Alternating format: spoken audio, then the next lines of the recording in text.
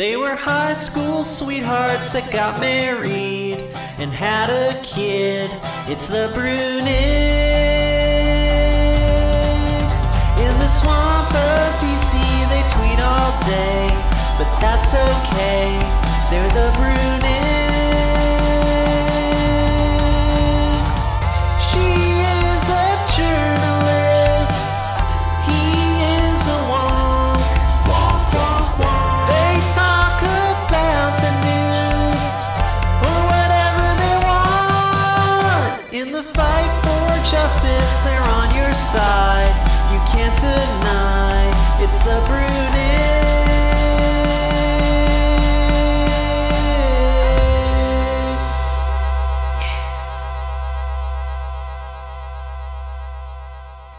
Welcome back to the Low Effort, Low Quality podcast. I'm your host, Matt Brunig. My wife and co-host, Liz, is absent today.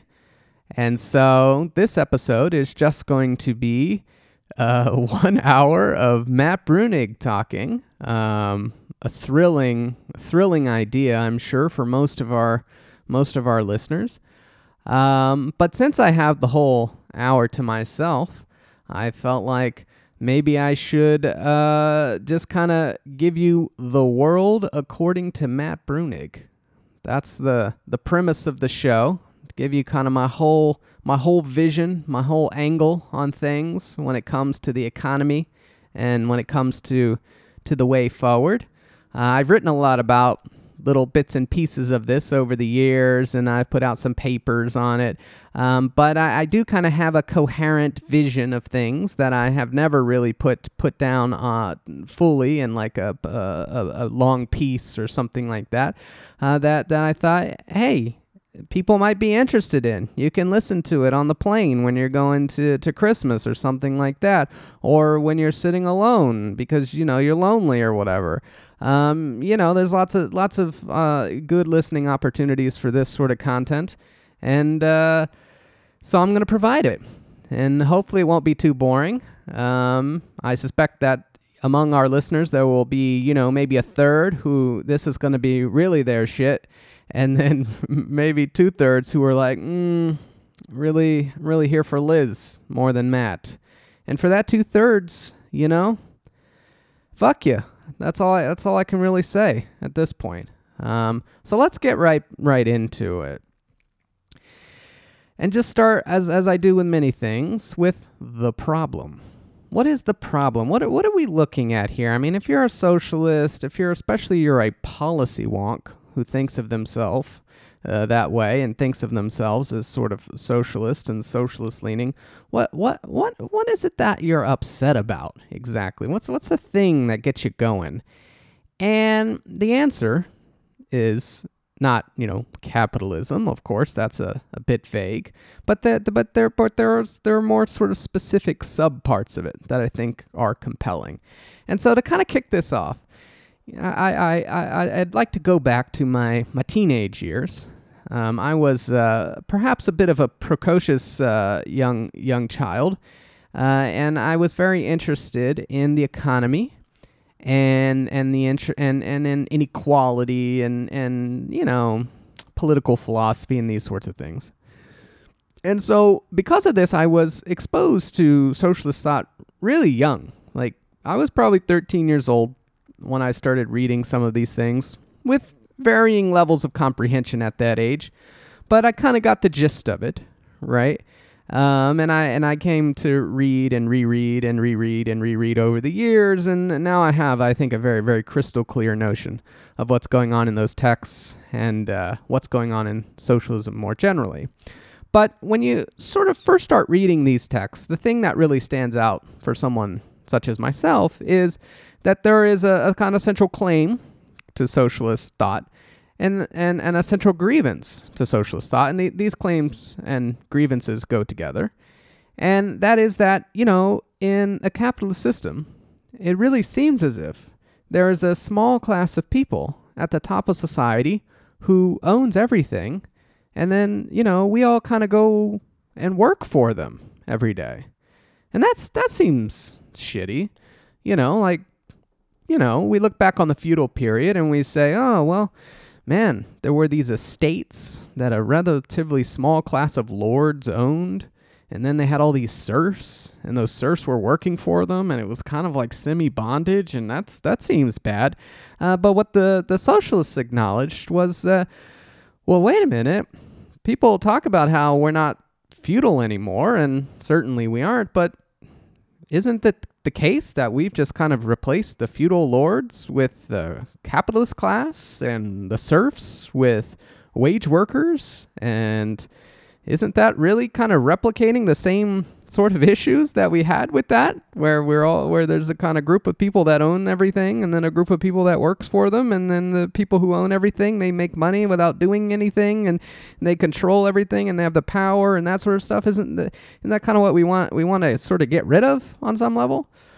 And when you're reading this as a kid, at least when I was reading it as a kid, growing up in Texas, and you're interacting with sort of high school economics teachers, and you're interacting with mainstream politics and that sort of thing, you get the impression that all that stuff has been debunked. That, socialist thought really comes onto the scene in the late 19th century, and through the middle of the late 18th century, and blossoms to its sort of peak in the middle of the 19th century.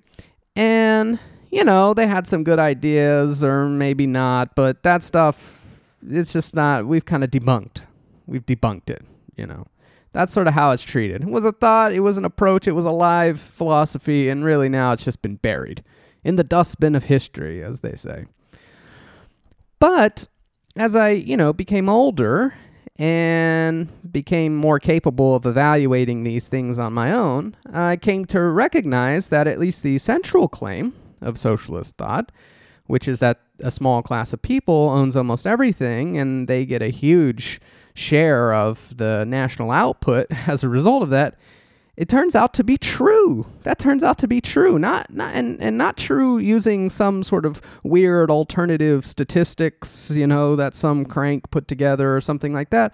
True just if you use normal statistics. If you go look at what the Federal Reserve publishes, you can see this. If you go look at what other statistical agencies, the Census, the Bureau of Labor Statistics, the BEA, the OECD, the LIS, the IMF, the World Bank. I mean, you can go on, and these are very credible institutions, pillars of the neoliberal order in some cases, and they will publish these statistics showing you that, for instance, in the United States, the top 10% of people own 78% of the wealth, while the bottom third owns none of it. That's the condition we're in. That's the condition we kind of have always been in. Even when you go back to the heyday, people talk about, the 50s sure were swell. And, in terms of distribution, they were better, but it was still the case that you had a large propertyless underclass, and you had wealth heavily concentrated in the top 10% and especially the top 1%. That's just been what it's always been in a sort of private capitalist system. And this sort of gets at the problem. And I think it's important to emphasize this problem because I think people talk about capitalism, and progressives in particular have a tendency to make a lot of complaints about capitalism that miss the mark. And so, for example, I would say the biggest claim that people, or grievance that people raise over and over again, that really misses the mark, is that they love to fixate on CEOs. You see this all the time. You get these publications. EPI puts out one that's wonderful, that talks about CEO pay and CEO compensation and those evil CEOs and so on and so forth. And it's true, of course, that CEOs make way too much money and, are often horrible human beings. But if you look at sort of how much money CEOs make each year, if you put it all together, it's a drop in the bucket relative to what, the capitalist class, broadly conceived, makes. So, for example, in the last year, I think if you look at the government data on CEOs, they say that there are about 210,000 CEOs in the U.S. That's, the biggest ones to the smallest ones, 210,000. And if you add up all of their income, all of their wages, their salaries, what have you, you put it all together, it's $41 billion. Now, that's a lot, right? We're paying $41 billion to CEOs every year. That seems like a lot of money. And, it is a lot of money. But contrast that with the amount of money that goes to people who own capital in one form or another. And one way to kind of get a rough number for that is to look at net operating surplus. Operating surplus basically refers to how much money companies and other economic entities have left over at the end of the year after they've paid all of their expenses, labor and that sort of thing. It's a rough measure of profit, or EBITDA if you're into that sort of jargon. The net operating surplus in the last quarter, this is an annualized figure, but reported for the last quarter, was over $5 trillion.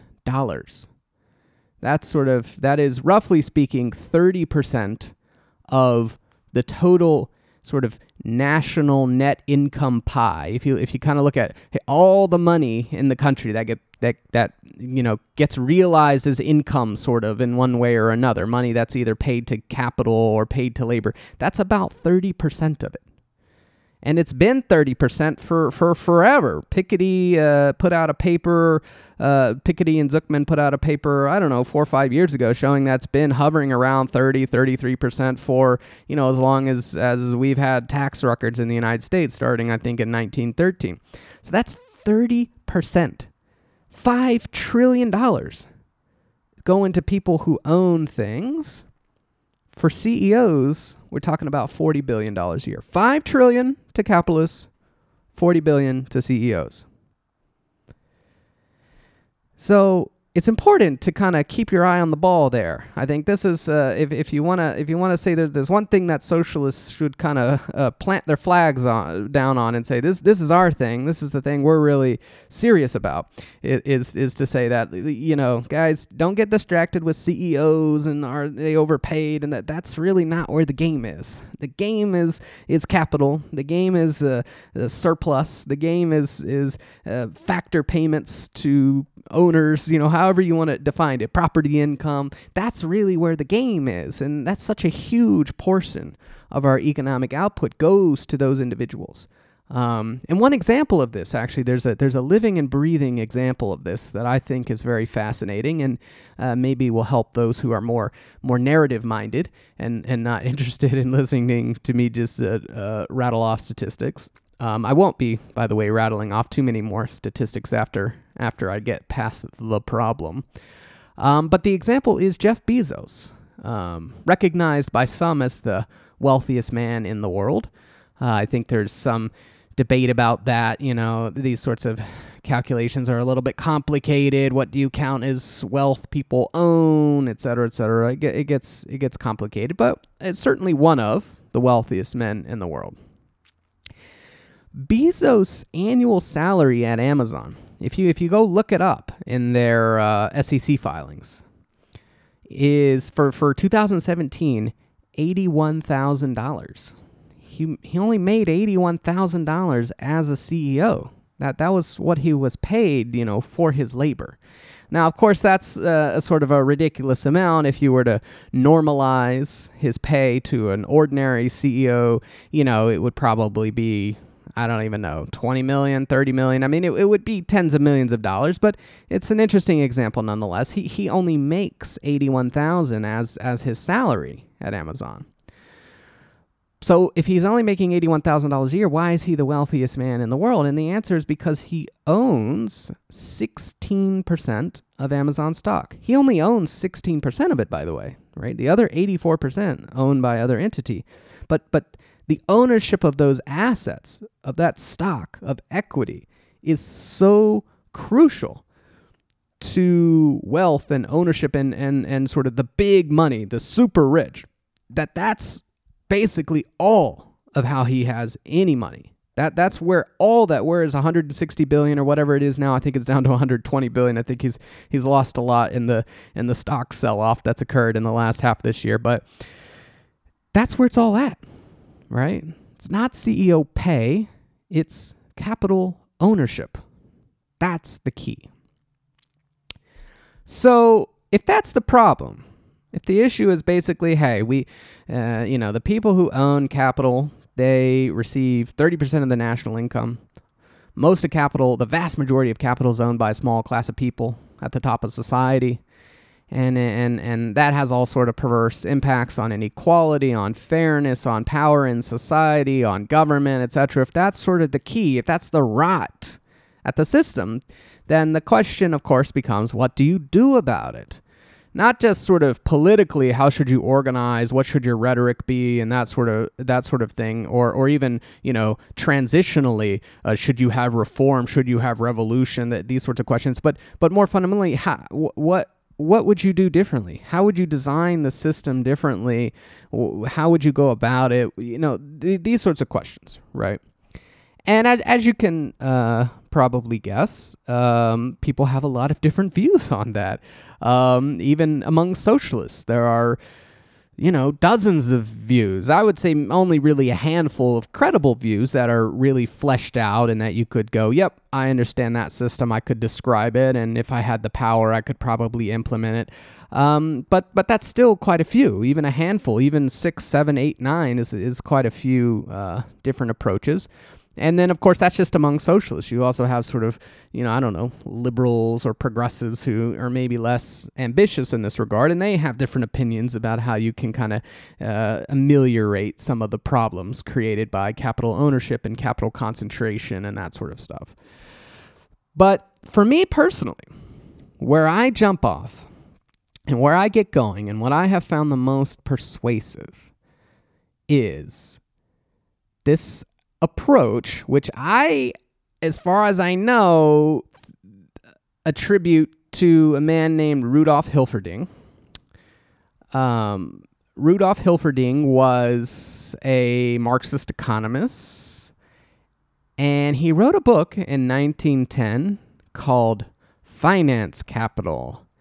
It's a great book, kind of, a little bit difficult to get through these days, but there are very key parts of it. And Hilferding's view was that when it comes to transitioning, when it comes to how are we going to get from capitalism to where we want to go, what's the situation here? We know how things are. How do we make them better? He had this view that I would say is not the view the majority of socialists have held historically, but is, to me, I think, a very compelling view. And his view is that financialization is one of the greatest things to have ever occurred for socialists. So what do we mean by financialization? This is a word that has been thrown around recently. I would say in the last 10 or 15 years, people have been really, keyed up on the word financialization. Financialization refers to the transformation of productive assets and going concerns, if you will, companies, real estate, loans, the transformation of those things into financial assets like stocks and bonds and debentures and other sort of assets like that. It's the bringing of production under the control of the financial system and the conversion of ownership claims into financial assets that can be bought and sold rather easily. That is sort of the key concept of financialization. And right now, I would say the tendency on the left is to say financialization is bad.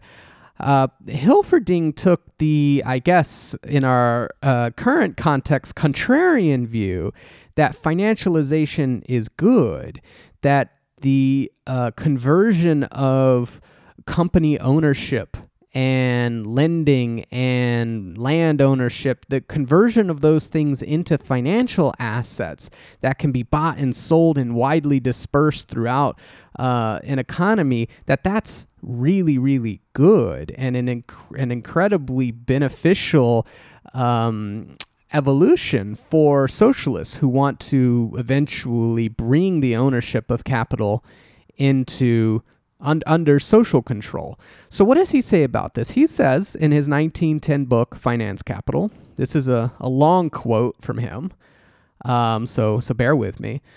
He says, quote, "The tendency of finance capital is to establish social control of production. But it is an antagonistic form of socialization, since the control of social production remains vested in an oligarchy. The struggle to dispossess this oligarchy constitutes the ultimate phase of the class struggle between bourgeoisie and proletariat. The socializing function of finance capital facilitates enormously the task of overcoming capitalism.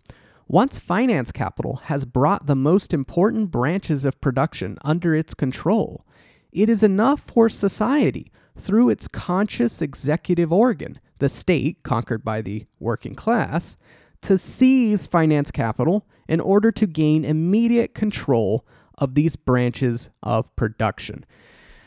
What he's saying here, that the insight he has here, is that what finance is doing, what the folks in the banks are doing, what the folks who originate, initial public offerings are doing, what those folks are doing is they are creating a system of collective ownership. What they're allowing to happen is for the oligarchic class, as he describes it, the top 10%, if you will, they're allowing them to collectively own the means of production together, right? Millions of rich people own Apple stock. Some middle-class people as well, but if you weight it by how much they own, it's overwhelmingly owned by very affluent people, right? But they all own it together, right? All the rich people in the world are owning Apple together via stock holdings. The same with Google, the same with Amazon, the same with Boeing, the same with any of these companies, right? And so the sort of weirdness of it is that the finance system is creating a system of social control. They're creating a socialization mechanism in which a large group of people, relatively large, a small percentage of society, but in raw numbers terms, a fairly large number of people can collectively own all the companies, all the debt, all the property in the world. And this tendency, he's writing about this in 1910, but this tendency of finance to do this has become even more pronounced in the last 30 or 40 years, right? So one very prominent trend in this direction is the index fund. What is an index fund? Well, formally speaking, an index fund is any fund that tracks an index, but for practical purposes, or the thing that I'm really referring to here is you have these funds that set out to basically own the entire market. So you'll have, say, Vanguard or BlackRock or State Street, or I think those are probably the only ones. I think maybe there are a few others, but they'll go out and they'll create this mutual fund, or they'll create this exchange-traded fund that owns shares in all the companies in the US or all the companies in Europe, all the publicly traded ones. They'll own shares in all of them. And so then you can just buy a share of the mutual fund or buy into the ETF.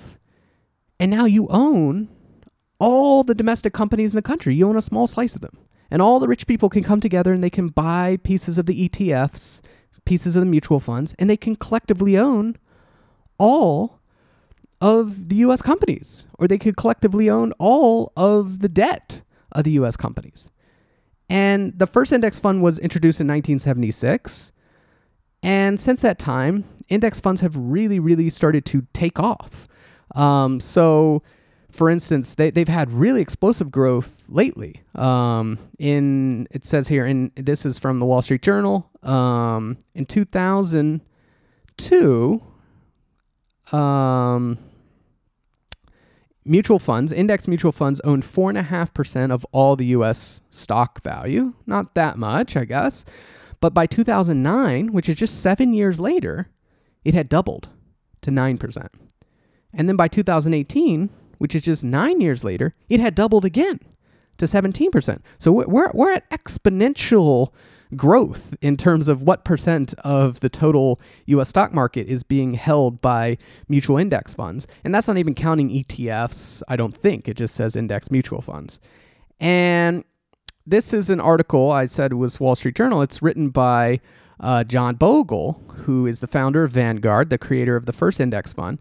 And this is very terrifying to him, actually, this development. You might think it's weird. He created the index fund. Surely he wants the index funds to conquer the world because, hey, that's his product. He's the one that came up with it.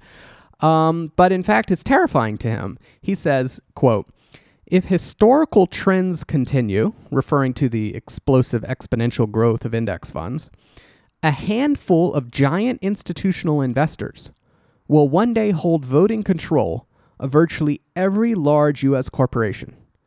Public policy cannot ignore this growing dominance and must consider its impact on the financial markets, corporate governance, and regulation.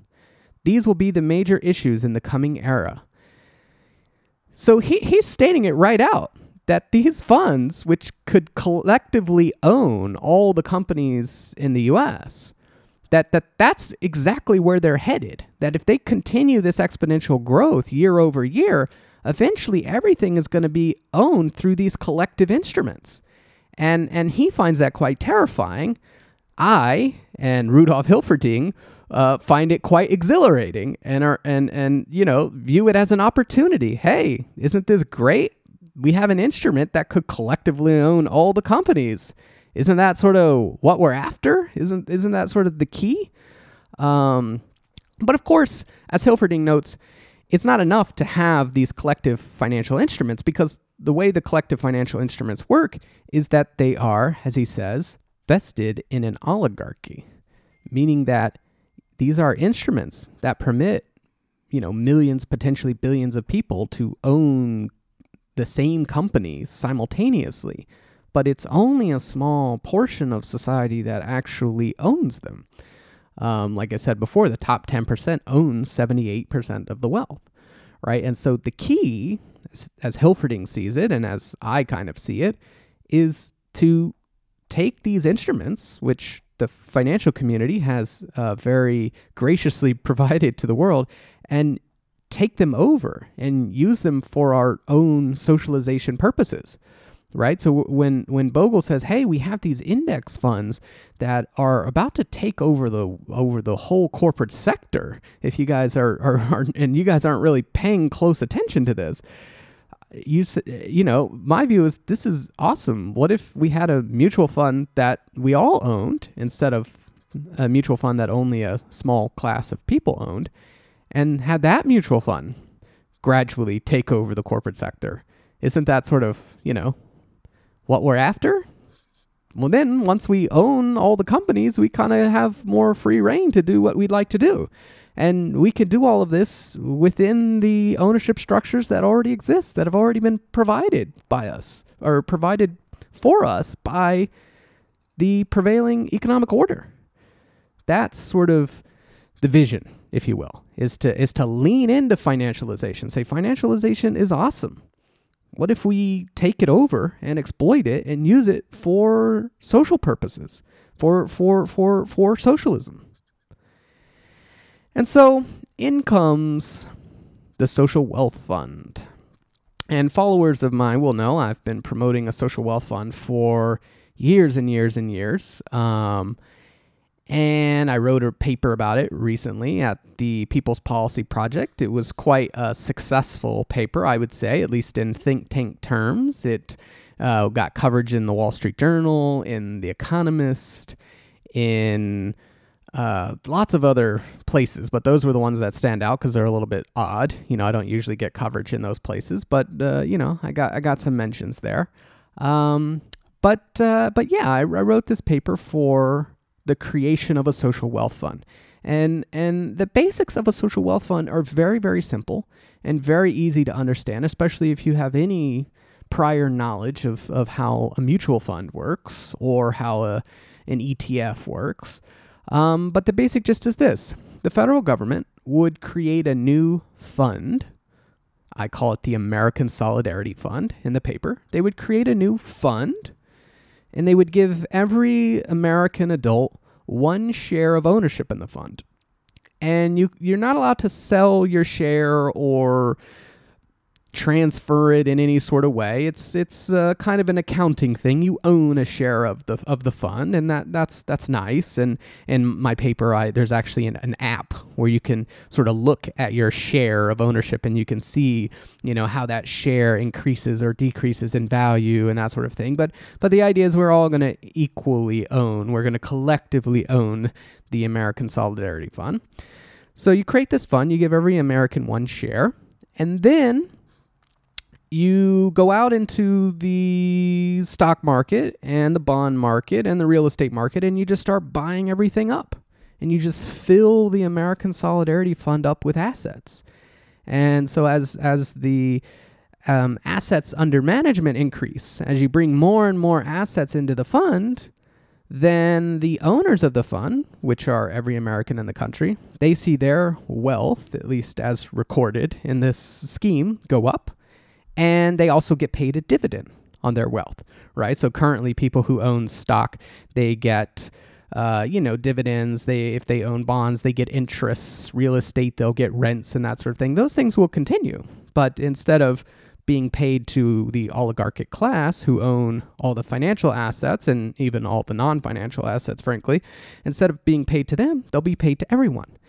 And over time, you can kind of see this sort of elegance of this. At first, you just have a new fund called the American Solidarity Fund. It has 0 assets in it. But each year, it puts more and more assets. Each year, it's sort of tipping assets out of the private sector, out of private ownership and into the fund. And once it goes into the fund, it just sits there. It can never be sold. It's never going to go back out. It's just going to sit in the fund. And so slowly but surely, if you think about, we have kind of 2 cups. We have the American Solidarity Fund cup that we all own one share of, and then we have sort of the private sector asset cup that is mostly owned by an oligarchy class. And you're taking that private sector asset cup and you're slowly pouring it into the American Solidarity Fund cup. And over time, the American Solidarity Fund would come to own who knows what % of the national wealth. In Norway, they have a fund. They have actually a number of funds, but they're major funds that owns an enormous percentage of the national wealth. In fact, if you put all the public wealth in Norway together, it is equal to around 60% of the national wealth. And if you exclude owner-occupied homes, it's equal to 76% of the national wealth. So that is at least, conceivably as far as you could go with it, or at least that is at minimum as far as you could go with it. It works over there, and they keep getting bigger. Who knows how far they can take it? But that's the basic gist, is to say, where Bogle points out that, hey, these funds, these collective funds, they could go on to own everything, or at least 60-70% of the things. Is to go, that sounds awesome. What if we had a fund that we all owned together and we just took advantage of this tendency to take over everything? That's the basic gist. But again, all using existing governance mechanisms, existing financial assets, non-financial assets, everything that already kind of exists, but just taking it and turning it and twisting it to achieve collectivization, socialization goals. That, to me, is this sort of modern day implementation of the Hilferding strategy. And of course, I'm not the first person to, I'm not even the 100th person to come up with this or support this sort of thing. The most famous recent example of this, where it was being done very intentionally, not sort of accidentally for some other purpose, was was in 1970s Sweden, or I guess it was implemented in 1980s Sweden, through something called the Meidner Plan. And in that plan, Rudolf Meidner said that, they should create these big sector funds, and that would be owned by workers through their unions. And over time, those funds would come to buy up the ownership of all the Swedish companies. So exact same idea as what I'm promoting. I have somewhat different ideas about how exactly to construct the funds, about how exactly to fill up the funds. But that's the basic gist. And I won't go too deep into the specifics of it because you can read the paper if you want, and it's kind of boring. But one thing that people do ask, and is, I guess, sort of the key question, which is how do you fill up the fund, is something I think is sort of interesting to think about. And in the paper, I think I provide 13 different ways that you could fill up the fund. But the basic gist is levy taxes on capital. That's sort of key one, as much you can. So use inheritance taxes, right? We have a very, very small inheritance tax in the U.S. What if we increased it to, say, 50%? And then we said, hey, when you inherit money, half of it goes into the American Solidarity Fund, which we all own an equal share of, and half of it you can hold on to, for now, right? That would be pretty easy. And over time, it's sort of a collective inheritance. We all benefit from that fund, and your inheritance will go in the fund, sure, but everyone else's inheritance will go in the fund as well. So you get half of their inheritance, so it's good. That's one example. I use, all sorts of, I have an IPO tax, a merger and acquisitions tax, a market capitalization tax, the elimination of tax deductions for IRAs and other sort of investment tax credits, that sort of stuff. That's sort of option one. Option two is just have the government borrow a bunch of money and use it to buy up these assets. The government can borrow at a very low interest rate typically, and certainly lower, you would think, than the rate of return on certain kinds of financial assets. So it could take advantage of that spread, the spread between the interest rate on government debt and the rate of return on private sector assets, take advantage of that spread to just buy up assets. And then it also can print money to buy up assets. In fact, it already prints money to buy up assets right now, except unfortunately it constrains its buying to government debt. The Federal Reserve will print money and then go out and buy treasuries, but it could print money and go out and buy other kinds of things. It could print money and go out and buy Google stock if it wants to. Well, you'd have to change the law, but I mean, it's technically possible for it to do something like that. And in fact, Japan has been doing that for 10 years now, I think, very successfully. So that's the basic gist, is to say, hey, we've got this system. We've got these instruments that allow us to collectively own the means of production. Let's just use them and let's go out and do it. Let's take advantage of financialization and let's go do it. That's sort of the gist, and that's kind of where I'm at on these sorts of things. But one other way to sort of approach this question is, this is not the only way to do this sort of stuff. So what else might we do? And, why is this way better than alternatives? And it's a little bit hard, of course, to decide, what are the alternatives, right now. But, for the podcast, I think it could be helpful to just talk about three of them, because I think these are three that come up rather frequently and I think are worth talking about.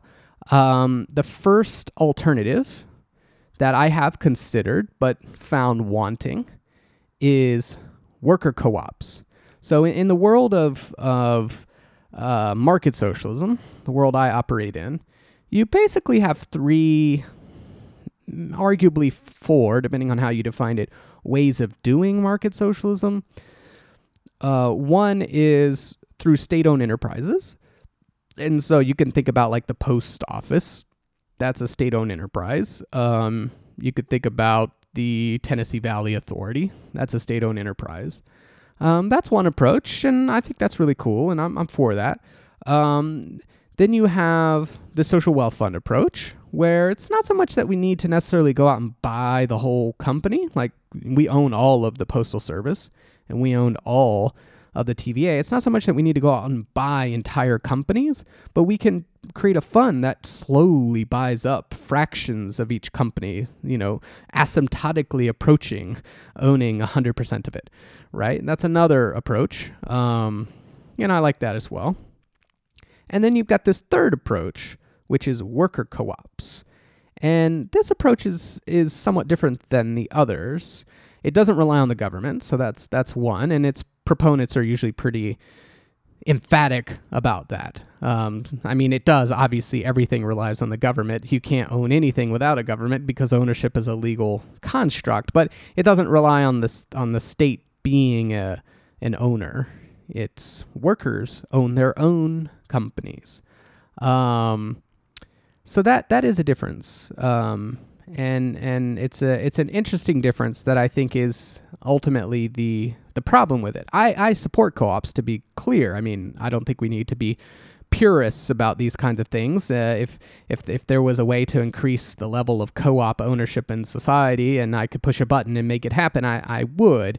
But I do think it is an inferior option to the social wealth fund and to state-owned enterprises as an approach. And so why is this? Well, to reiterate, in a co-op, the way it works is the workers in each company, they own the stock of the company, if you will, right? So we have some of these in the U.S. A company like Hy-Vee, which is a I don't know, mid-range grocery store, and the workers in that company, they own the stock of the company. I don't know what sort of voting rights or that sort of thing exists, but in an ideal co-op, the workers will own the stock of the company. And because they own the stock of the company, they will have the power to appoint the board, just like shareholders in other companies have the power to appoint the board. And, then the board will appoint the CEO. And so in this way, all the management is accountable to the workers, qua shareholders, right? Just like management is accountable to shareholders right now, in the co-op, the workers are the shareholders, so the management's accountable to them. And if the workers don't like them, they can vote them out. In an ideal construction, I think in the U.S. we have some laws around like ESOPs, and I won't go too deep in it, that really limit that power. But in an ideally constructed co-op system, that's how it works. And so workers in co-ops, they receive pay, they receive compensation for the work that they do, and then they also receive dividends from the fact that they own shares. And then because they own shares, they have power to elect the management. And so a lot of people see this as like, oh, well, this is great, right? It is literally direct worker ownership of their own companies. It doesn't rely on the government. Isn't that the way forward? And I would say as a general matter, it's not the way forward. And there are a few problems with it, right? So the first problem is just about the way people actually interact with companies. I think a lot of people make a big mistake in that they don't first think about how do workers actually navigate the economy. Do they have strong attachments to the companies that they work for? And I think some people do have very strong attachments. You have the people who are like, I worked at Ford my whole life, or there are people who their identity is really closely attached to the company they're in. But as far as I can tell, that's not generally the case. And in fact, what the data show is that workers move between companies all the time, like really quite frequently. Between the ages of 18 and 50, the average worker switches jobs 12 times. So I think what you'll find is that workers are often, I think the more accurate description of a worker is that to the extent that they care at all, they have an attachment to their profession, right? I'm a mechanic. I'm a factory worker. I'm like that sort of, it can be a significant part of their self-image, but I don't think that they have like deep attachments to companies, and they move between companies all the time. And it's kind of good that they move between companies. And, if you're say a low-level worker in a particular industry and a higher level job opens up in another company, but they don't have someone who can fill it, but you could fill it, like it's good that you go and fill it, even though you have to leave your old company. Because otherwise you'd have to wait for that job to open up in your firm, and maybe it won't for years and years. There are a lot of reasons why that's not a good situation. But when you think about it, right, the premise of the co-op sort of movement is that no, workers, they have a big stake in their firm and they like to stay there and they want to control it. And like there's this sort of, I don't know, kind of delusional notion that you have lifers at these companies who are going to spend 40 years like tending to them and that sort of thing, when realistically the workers might spend a few years there and then move on. And so it's important that they have representation and be able to do, have power in the firm and that sort of thing. But I'm not sure that like direct ownership of, each company you work for is particularly interesting to most workers. I mean, like I said, the average worker works 12 jobs, so they're going to have owned 12 different companies. And then when they leave, they're going to not own it anymore, and they're going to have to like cash out and then put their money into the equity of the new company, I guess. I mean, like in a finalized system, that's what it would require. It seems very strange. So that's sort of problem one. Problem two is that the idea of a co-op, just like the idea of all these socialist approaches, is that you want to socialize the capital income, right? When I was saying before that $5 trillion a year, that's the operating surplus of the economy. That's sort of the money that's available to capital each year from the national income, $5 trillion. You're trying to get at that. And co-ops achieve that by paying their workers, the profit of the company. But the problem is that the profit of a company depends in significant part on how capital intensive it is, right? So if you have if you work for a firm that is like a service sector job that just provides personal services to people, let's say, it might not have that big of a margin, right? Because it's a pretty lean operation. You have human beings who do the services, but you maybe have a building or two, but you don't have a whole lot of fixed capital. You don't have a lot of sort of productive machines that are contributing to the output of your firm. But if you work in a very capital intensive sector like manufacturing, the machines are producing a large portion of your output. And so what will happen is, if you say workers should receive both their salary and receive the capital income of their firm, what's going to happen is that workers who work in capital intensive sectors are going to have way more income than workers who work in, say, service sector jobs that are more labor intensive. And that's not good. Like, even though those might be basically identical workers who do very similar things or have very similar skills, like you could interchange them easily, the one that happens to work next to a lot of machines that are owned by their firm, that worker gets a lot more money than one who works in a different sector. And that's not really what we're after. But that's what happens when you own capital on the firm level, right? When workers own their own companies, you open up that sort of asymmetry in payment. And then the last problem is diversification, right? If workers can only own their own company, well, if that company goes down, then they lose everything, right? Like if they lose not only their job, but they lose all their wealth because their company has gone bankrupt. Whereas instead, if they owned all the companies, if they owned, a share in all the companies like the American Solidarity Fund would, if their company goes down, it sucks because they're out of a job, but they haven't really lost any wealth. They still have their money in the American Solidarity Fund, which owns everything, right? So that is a key thing. It's very, very risky to have all your eggs in one basket, but that's precisely what the co-op movement is insisting people do. So, I'm a little sour on it, but like I said, it's better than the status quo, and so I don't want to shit on it too much. But like I said, it's in terms of alternatives, it's not as good as a social wealth fund, in my view. A second alternative, which is a non-socialist alternative, but which has gotten a lot of traction lately, is what you might call small firm capitalism, or I don't know, small business capitalism, or proprietor capitalism. I don't really know what you want to call it, but there's people who are like, what I really want is I want the economy to consist of a lot of small companies that are owner operated. So like, maybe like 4 or 5 person companies, and you have the owner who also manages it. And so that's the idea, is basically definancialize. Instead of having these big companies that everyone can own through financial instruments, let's have small companies that only, small owners own, or maybe small co-ops or that kind of thing. And, I have a lot of issues with this, but I mean, the first one, of course, is that since this is not a socialist approach, it doesn't conquer capital share. Remember that $5 trillion we were talking about before? That's still going to exist, except it's now going to go to the small owners, right? There'll be a ton of new companies, little bitty companies, and it'll be spread out across all the little bitty companies, but it's still going to go to the owners. It's not going to go to everyone. It's not going to be socialized or collectivized, which is sort of the key, right?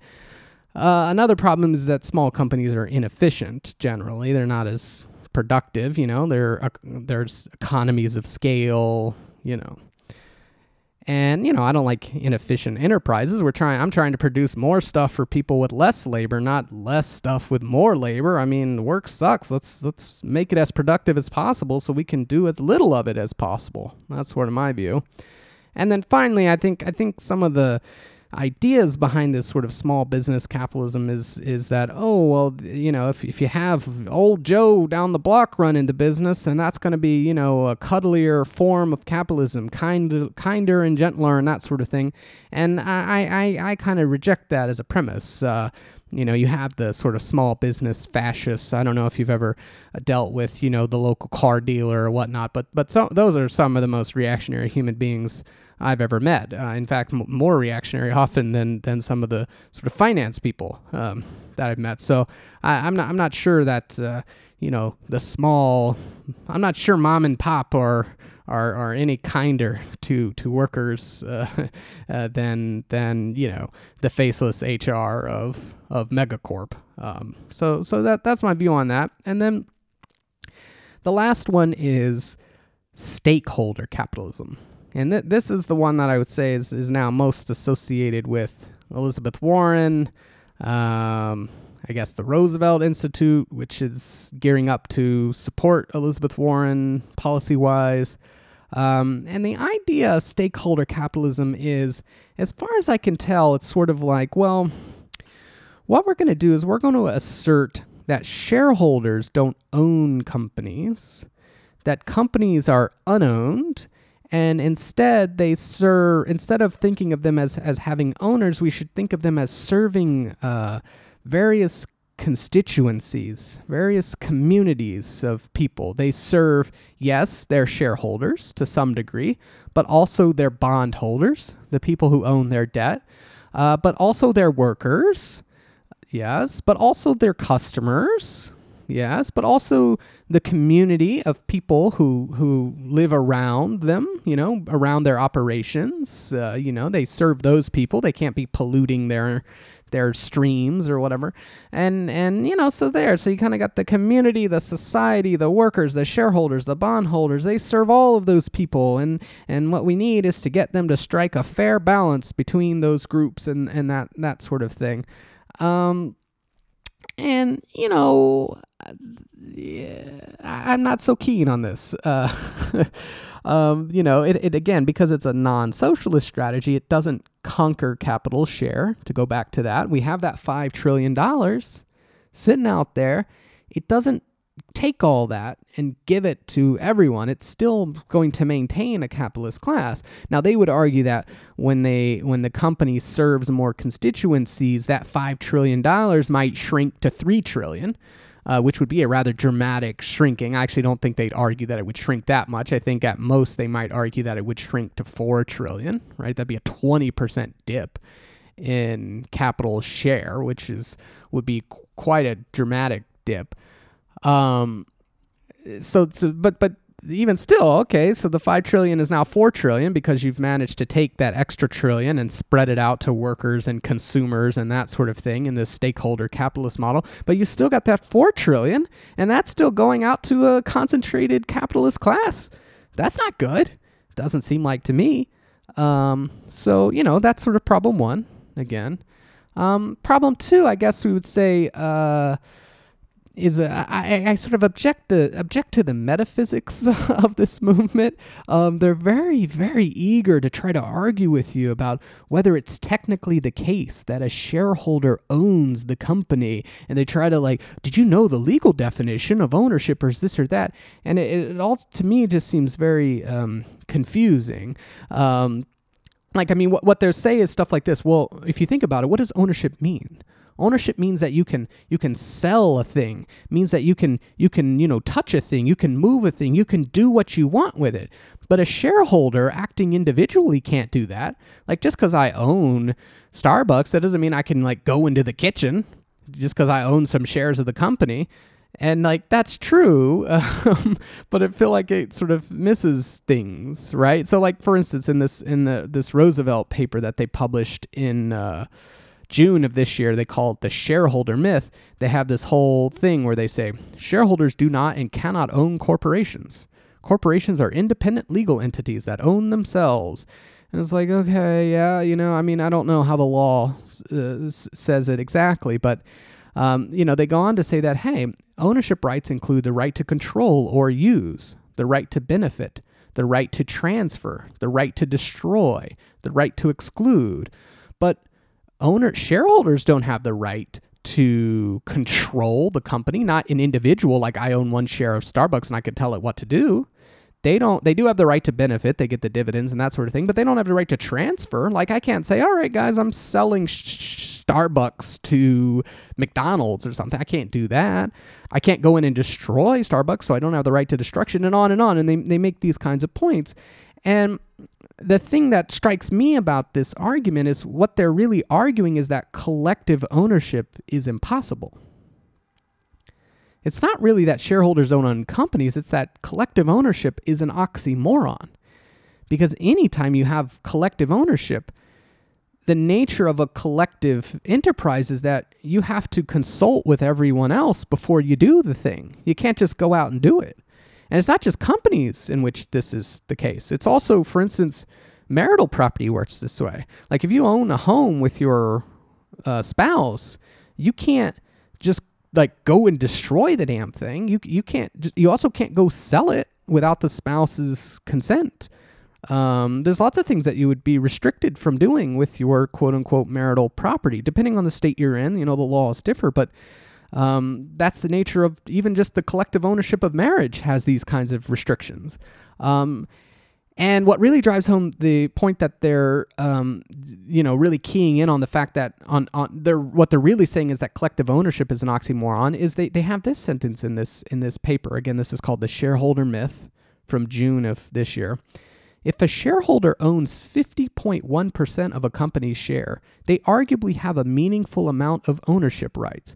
So they concede, right, that in fact, just through the ownership of shares, you do have the ability to control a company. But then they go on to say, but for most shareholders of Americans' public corporations who own a minute fraction of total shares, they have no right of possession or right of use.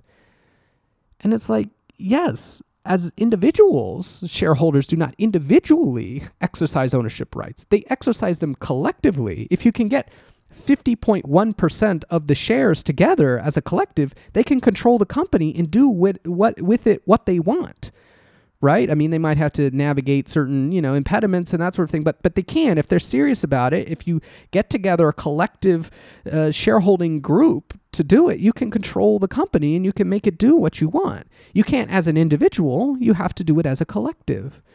And so I think they're just way off base in pointing out the fact that one individual in a larger partnership doesn't have exclusive control. That, of course, that's just the nature of a partnership. That's just the nature of collective ownership.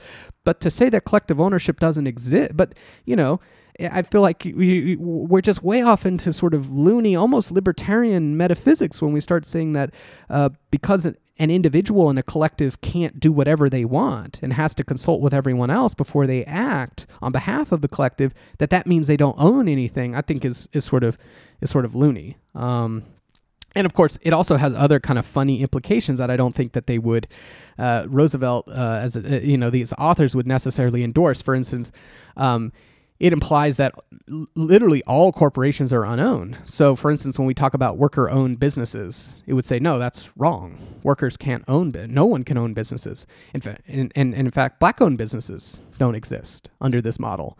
Women-owned businesses don't exist under this model. No owned businesses exist under this model because ownership doesn't confer you the right to do whatever you want with it. So I find that kind of silly. But more generally, right, aside from the sort of metaphysical questions, I find this sort of stakeholder capitalism thing, it's not going to zero out capital share and spread it out to everyone in society. It's not going to give you the kind of totalizing control that you want to have, at least as a collective. It's still going to maintain a large amount of power in a capitalist class. Like even if you put 30% of the workers on the board or 40% of the workers on the board, the shareholders still control the other 60% of the seats. I mean, it's an improvement to put 30 to 40% of the workers on the corporate board. And like that's a good thing, and like good on stakeholder capitalism for wanting to do that. But I kind of would like to have the whole board, I would like to get those other 60% of the seats as well and have them controlled socially or publicly or through a mechanism other than, the whims of the capitalist class. So that's basically the gist of it. I won't keep going on because we hit an hour here, but that's sort of my view here, right? We've got this problem, capital owns, almost everything in the country. Is a small percentage of people that own almost everything. They get a huge percentage of the national income each year just because they own everything. Financialization is a great, a great evolution in capitalism that has made it possible to collectively own things really easily. And we should exploit financialization to do exactly that through a social wealth fund. That's what we need to be doing. And, hopefully people can get on board with that sort of thing. Or if not, at least you guys have a better sense of where I'm coming from, and we can kind of have a clearer debate on these sorts of things. So sorry again that you had to just listen to me for an hour, but, for the diehard brewheads, I think they might like that. So see you later.